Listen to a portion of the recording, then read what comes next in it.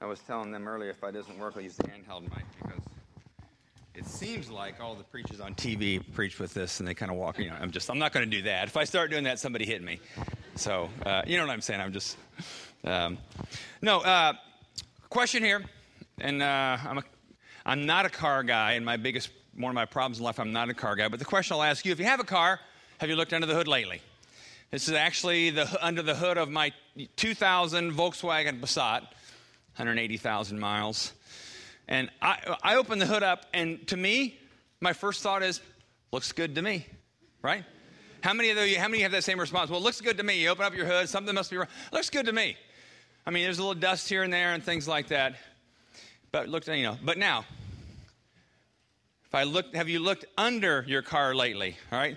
This is from my driveway this morning under that car. And this car was actually parked in Brian Arnold's driveway yesterday, so I'm guessing he might have some of those spots. And no, it's not your fault or your wife's fault, all right? But you look under the car, and this has only been in the last week. It's a mess, and that's not water. I get on the ground, and I can feel it's kind of greasy, oily. It's either oil or transmission fluid. And no, I'm not asking for help. I need to get it fixed. But the thing is, that tells me that when I open the hood, something isn't going well, because there's something else that tells me that. I can look at the hood. Yeah, I've examined everything. All these hoses looks good. This fluid looks good. I look under the car and it's a mess. And you might even say I have some of that granule stuff that's supposed to soak up oil. Because that's how my way of solving car problems. If you just ignore it, sooner or later it will go away. And in this case, the oil will go away, and then the car will have problems, right? Now, here's the next question. Are you willing to take a look? Because I think a lot of us, myself included, we're willing to open up the hood of our hearts and kind of, God, tell me what, help me understand, help me see. This is part of what we've been talking about from the churches of Revelation. But sometimes there's also, are you willing to look kind of underneath kind of the car of your heart and see what else is happening that might tell you something in your heart that you have either missed or you're just, frankly, ignorant of? Are you willing to take a look? Not just open the hood, but are you willing to even look for other evidences of something else is wrong? All right. What we've been doing, go to the next one here. The last number of weeks, we just finished last week with the first couple chapters of Revelation. And the first chapters 2 and 3 are John. John was one of the friends of Jesus. This is 60 years after the resurrection of Jesus. John's still alive. John has this vision from Jesus. And John's at Patmos. It's an island out off the coast of modern-day Turkey. He's in a prison kind of island. He's writing to these churches, these 7 churches, things Jesus wanted to say to them. And it's not only words of affirmation, but it's words of correction, where Jesus actually says, but I have this complaint against you. And it's almost like Jesus is saying, you look under the hood and everything looks good, but I can see under the car and there's problems. And Jesus he's not just blasting them. He's, like I said in my prayer earlier, his objective is freedom and joy. His objective is that the engine run well and the car last long. His objective is your heart be totally unhindered and free and full of joy. So this is what's been happening in the book of Revelation. Last week we finished with the church of Laodicea, which really had nothing, Jesus had really nothing good to say about it. He actually said, sometimes you make me sick. Jesus would say that. And then he actually said, you don't even get it. You don't see, you're blind. So I'll go to the next slide. So one of the things we talked about last week, and this is something called the Johari window. It's not a biblical thing, but it has biblical concepts in it. But it was like some academic guys, literally named Joe Harry, designed this. And we talked about, if you break this up about your heart, there are parts of your heart that are known to others and known to you. That's the part people see and experience in conversation and relationship. There's parts of you that are known to yourself, the hidden part, but not known to others. Kind of the things you know that's true about you that you really work hard not to let other people see those things. Sometimes they're hidden flaws, hidden sins, hidden thoughts, things that you don't think for some reason it's safe to let out in the open. And so we learn how to put on a real good image because we're not sure if the hidden part of us would be accepted or loved. Either it's a known sin or it's part of us we're not sure if people would love us if they knew that about us. So it may be part of our story that we don't let other people know because we're not sure what they'll think with that. Then there's the blind part of us that's not known to us, but it's known to other people. If you were to ask people that know you well, if they could be fully honest without fear of your reaction, they might say, well, here's how I experienced you. And, you've probably had friends that have said it. If they're trusted spiritual friends, they'll say things like that to help you grow. And then there's parts of our hearts that are not known to you and not even known to others, the unknown part, truly known only to God. So the fact is we're complicated but really simple beings in terms of our spiritual selves. There's a lot of us we know about ourselves and other people know about. There's a lot that's just twisted in some ways. And last week, go to the next slide. Last week, the prayer I challenge you to pray, kind of out of the sense of the churches and Jesus wanting to show them things, is the prayer, Jesus, reveal myself to me. Help me see, Jesus, where I'm playing this hypocrite game of hiddenness, where there's things about me others know that I just need to listen to. And Jesus, help me see things that I don't even know about me and nobody else knows about me, but you know about me. And how do you go there? How do you find those things out? I mean, you just kind of ask Jesus and he does a download into your mental computer and gives you a list of everything? Here's all the things. Does he fill in the quadrants for you? The passage, you've heard me mention this before, but the passage from 139, which I wanted to frame what we're talking about this morning, it's a prayer of David. And this is the last two verses of the psalm. I'm going to encourage you to read the whole psalm sometime because it's David kind of being amazed that God knows everything about him. He knows his morning, his evening, when I get up, when I sit down. He said, you walk before me, you walk behind me, 24/7. But at the end of the psalm, he says this, and this is his prayer, and this I think is one of the most powerful and then one of the most fearful prayers we can pray. Search me, O God, and know my heart. Actually, read this with me out loud. Search me, O God, and know my heart. Try me and know my anxious thoughts. See if there be any offensive way in me, and lead me in the way everlasting. It's an invitation, and I have over here this kind of, light bulb with a stool, kind of what you might see in one of these police kind of examination things. But that's not, Jesus doesn't badger us that way. But what does it mean to invite Jesus? Say, will you search me, O God, and know my heart? God, you know things about me. Anxious thoughts, those unsettling things inside that sometimes you don't even listen to because your life is going so fast, so you've kind of learned how to kind of buzz right over those things. See if there be any offensive way in me. Some people translate that word wicked way, but it's anything in me, God, that you see that hurts you and in doing so is hurtful to others. And lead me in the way everlasting. And the question I want to kind of look at today is, how do you know when God's doing that? How do you know? And I'm going to give you a couple stories from my own life of times where God did that to me. And some of you may have heard these before, but I think it's good to repeat because it's just good to kind of ask yourself, how do you know that? How do you know when God's saying those things? I made the mistake about 30 years ago of memorizing Psalm 139. I say a mistake because God frequently uses it against me, right? I'm glad I memorized it. But one time in particular, and this was years ago, but it's etched in my mind like it was yesterday because it was one of the first times where I felt like God was kind of exposing me. My wife and I were arguing about who was going to be the DJ at our wedding reception. She wanted a guy named Mark. I didn't like Mark. But the real issue was I didn't like the fact that I thought she was making all the decisions in the reception. And I was just kind of along for the ride, I guess. Right?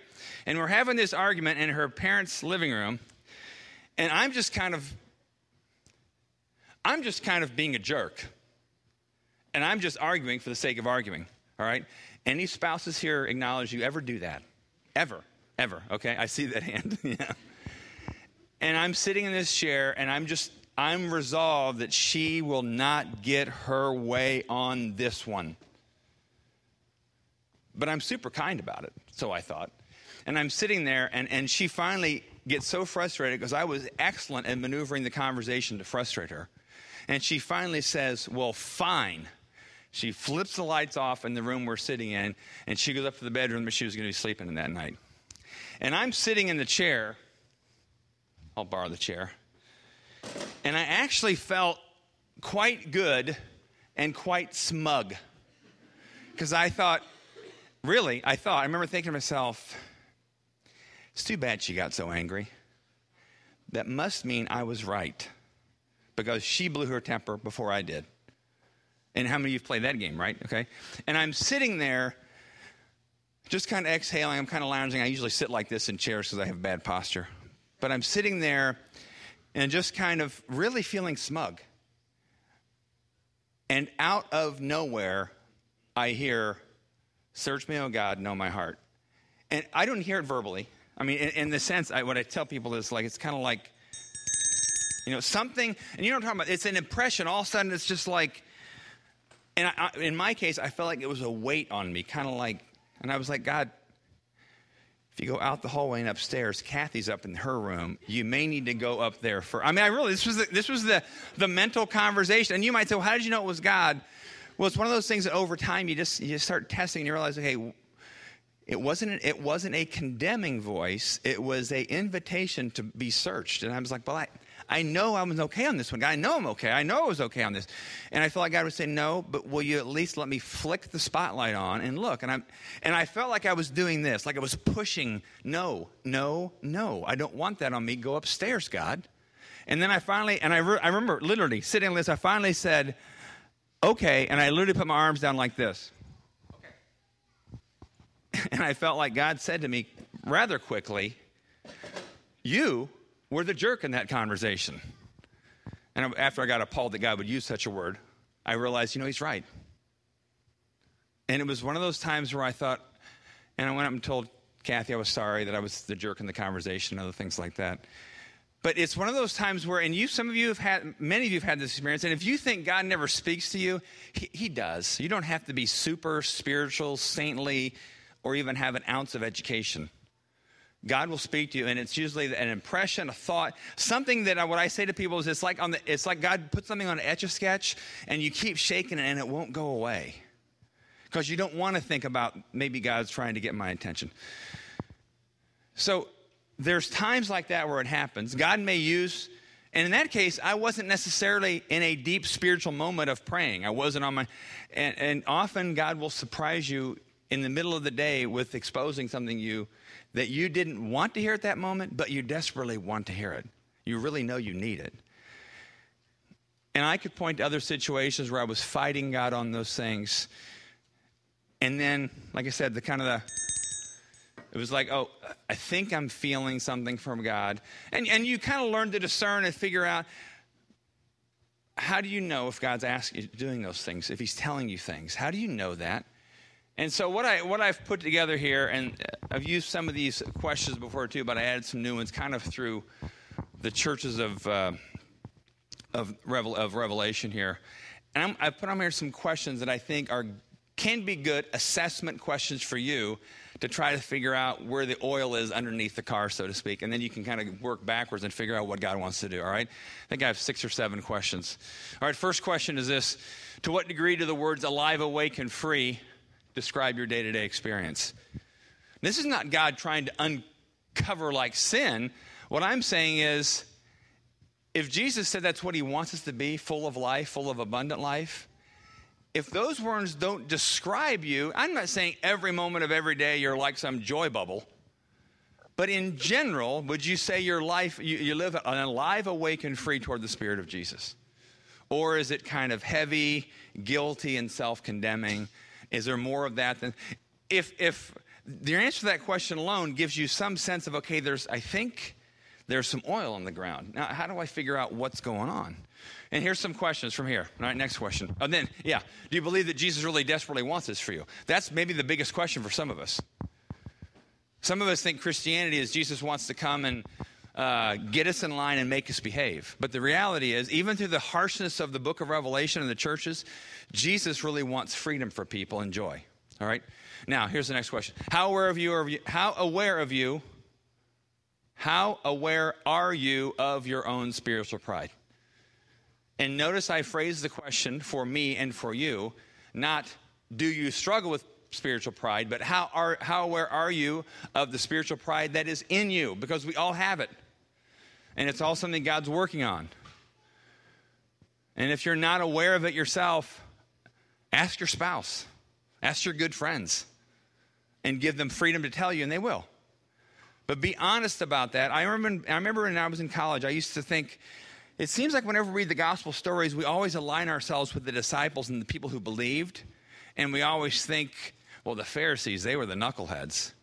And then somebody challenged me, they said, have you ever thought about maybe that sometimes we can be the Pharisee? And I thought, oh, it's interesting. It was like, okay, maybe we can be. Of course we can be that way. You read the stories about the Pharisees, and if you never see yourself on the other side of the coin, then read them again and see where God might say, no, sometimes that's you who are condemning Jesus. And it's you who are condemning sinners. All right? Next question. Are you resisting the correction of Jesus in any area of your life?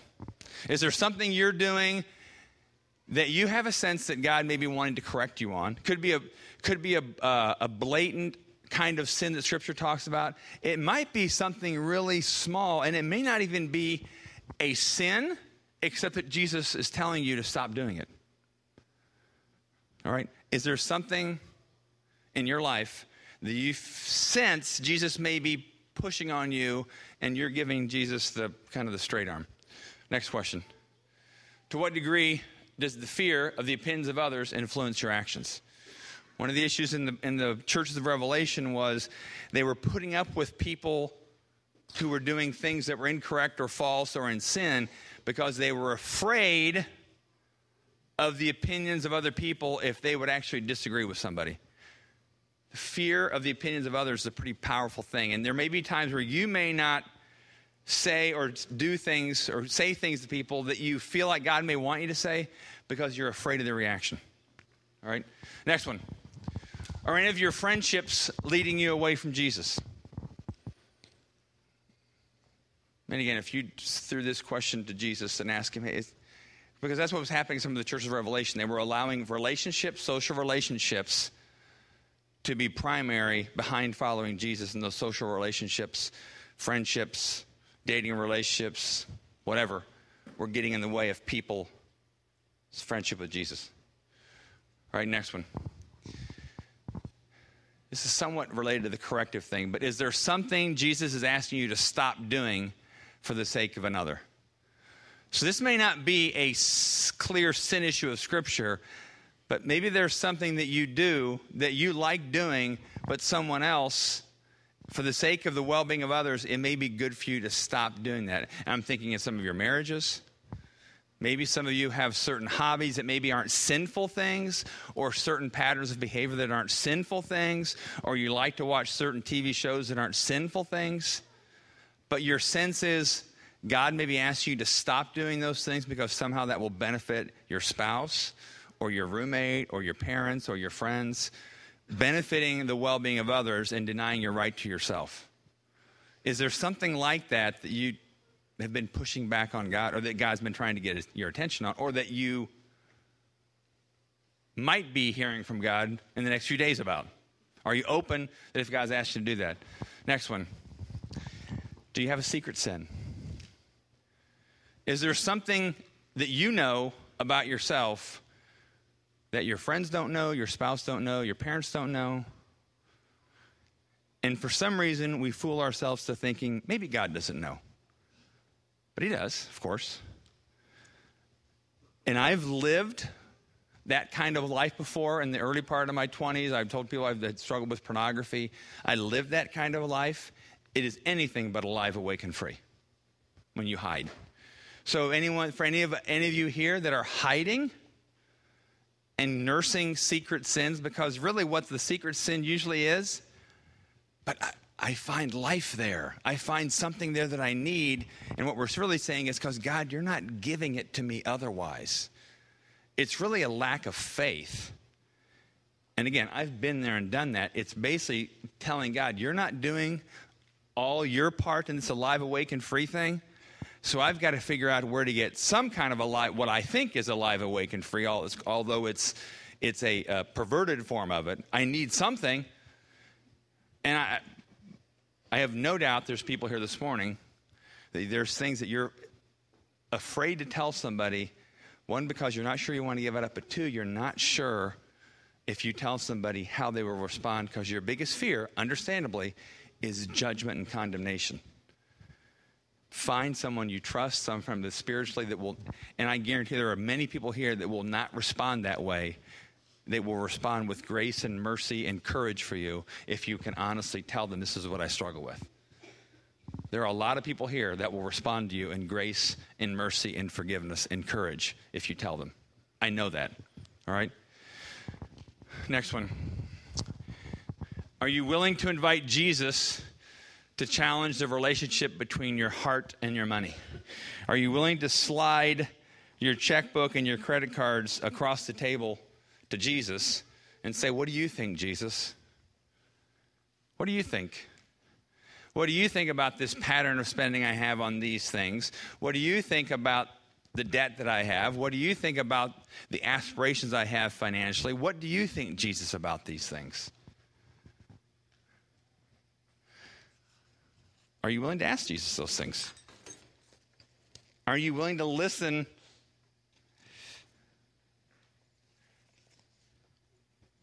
for the little bell to ring when Jesus is like, yeah, now that you asked me that question, I do have something to say. And then what we tend to do, what I'm really good at is, no, Jesus, I need to get to the next question. You had enough time for that one. I'm going to the next one. But being able to sit and listen, and that doesn't mean you have to go sit in a cave in the desert, but there's times where you just sit and listen, and it may hit you while you're driving your car through campus or around town, and something you've been wondering about, and God may ring the bell and like, can I have your attention right now? Don't limit when God can speak to you. Bring it all back to the beginning. Jesus revealed myself to me. Search me, O God, know my heart. Try me and know my anxious thoughts. See if there be any offensive way in me, and lead me in the way everlasting. Now, let me explain that last phrase, the way everlasting. That does not mean, see if there be any offensive way in me, Jesus, and please make sure I get to heaven after I die. That's not what the psalmist, that's not what David meant by that. The way everlasting in the Jewish mindset, and even eternal life in the biblical mindset, does not simply mean heaven after I die. What it means is, lead me in living a life that is large today, an eternal kind of life, a life that's full of joy and strength and power and goodness and forgiveness and mercy and adventure. I want to live that kind of life. And so when you ask Jesus to search you or God to search you, it's not because he wants to pummel you. It's because he wants to lead you into the kind of life that you've always wanted. Full of joy, peace, mercy, kindness, goodness, strength. All those things. So whether the phrase reveal myself to me is what comes in your head, I'm going to encourage you to read Psalm 139. I'm going to ask everybody here to commit to reading that through at least once this week. Just read through the psalm. And allow the Spirit of God at least to get a link there somehow. So if he ever wants to use that phrase, search me, O God, and know my heart. If he ever wants to use that phrase and weigh it on you for your freedom, that you'll recognize that when it happens.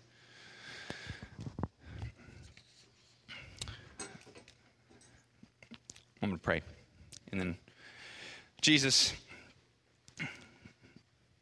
it's like we said earlier, we believe the Spirit of God is real, and we believe that Jesus, your Spirit is in this very place.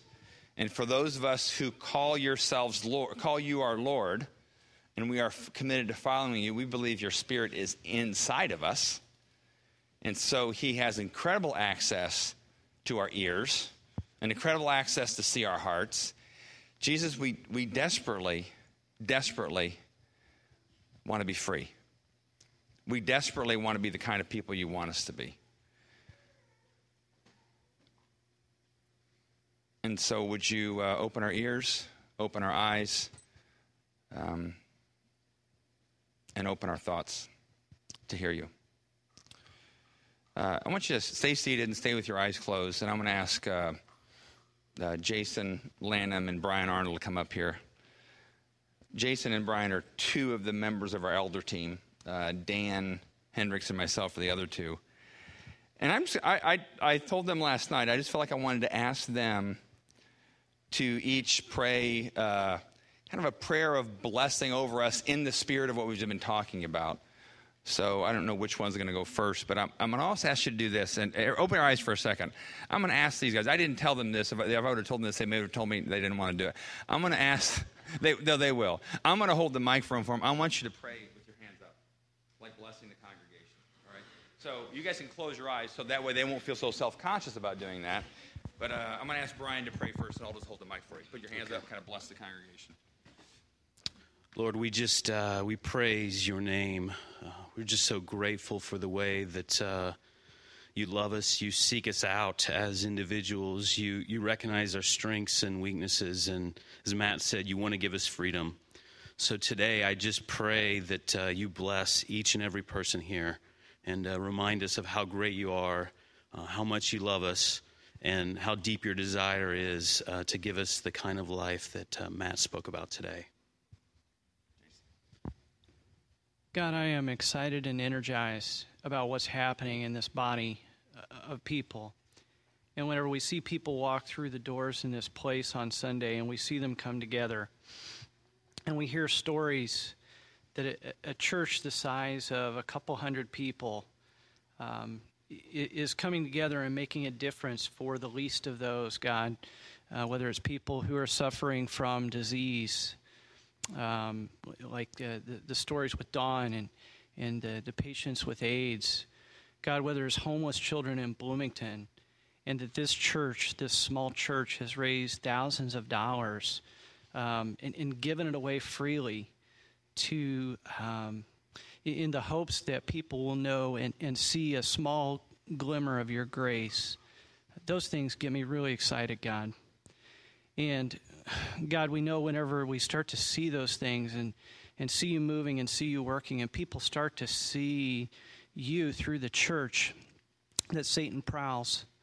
And he looks to show up and looks to devour. And I pray protection over all of these people here this morning, over us as a church, for myself, for my heart, and for each of the hearts of the people here. And God, we're all broken, and we all have blind spots. We all have sore spots, and we all have places where we need to stretch and mature. And so, God, I pray that this week you'll just lay one small thing on each and every person's heart. And God, that you would challenge them to grow. And I pray that as we enter this week and as we enter this season of Thanksgiving, we remember the giver, God. And we remember how you freely gave to us. You gave to us your Son and the price that was so high. And God, help us to remember that no matter how small or how little the things that we have in this world, it's actually so much greater than the rest of the world, God. And we're grateful for that. We pray abundant blessing on this community and pray, God, that Exodus will take a position of humility and sacrifice in the community.